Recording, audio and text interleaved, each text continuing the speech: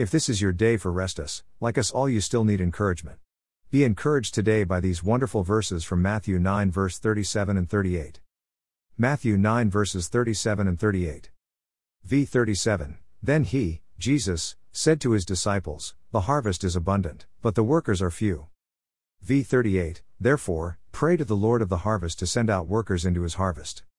Hebrews 3 verse 15, Today, if you hear his voice, do not harden your hearts as in rebellion.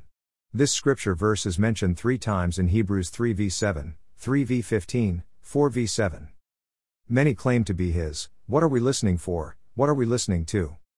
The message we have received is for transformation, which doesn't stop with an individual. It is an active transformation that is regenerated through the willing service of those that belong to him.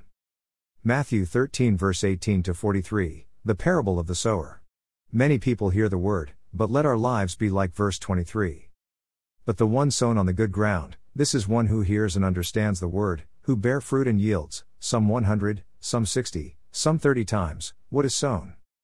v38, The field is the world, and the good seed, these are the sons, and daughter, of the kingdom. We are the sons and the daughters of the kingdom of God, we are the good seed. Let us take the good seed, we are and have to a fallen world around us. The world is waiting to hear that somebody cares about them and loves them. This is the transforming message, that keeps on transforming lives. v37 He, Jesus, replied, The one who sows the good seed is the Son of Man, Jesus himself. We have become his hands and his feet. Because what he came to do in this world finished on the cross. Galatians 3 verse 26, For you are all sons, and daughters, of God through faith in Christ Jesus. As a son or daughter of God, we should hear his voice, and use his transforming grace, that has transformed our lives, to be his witnesses to the fields that are white with harvest. Be a willing laborer for the eternal purposes of our Lord and our friend. We have used this verse before, but this message is so important to share about our Lord and our friend. Be blessed today and every day.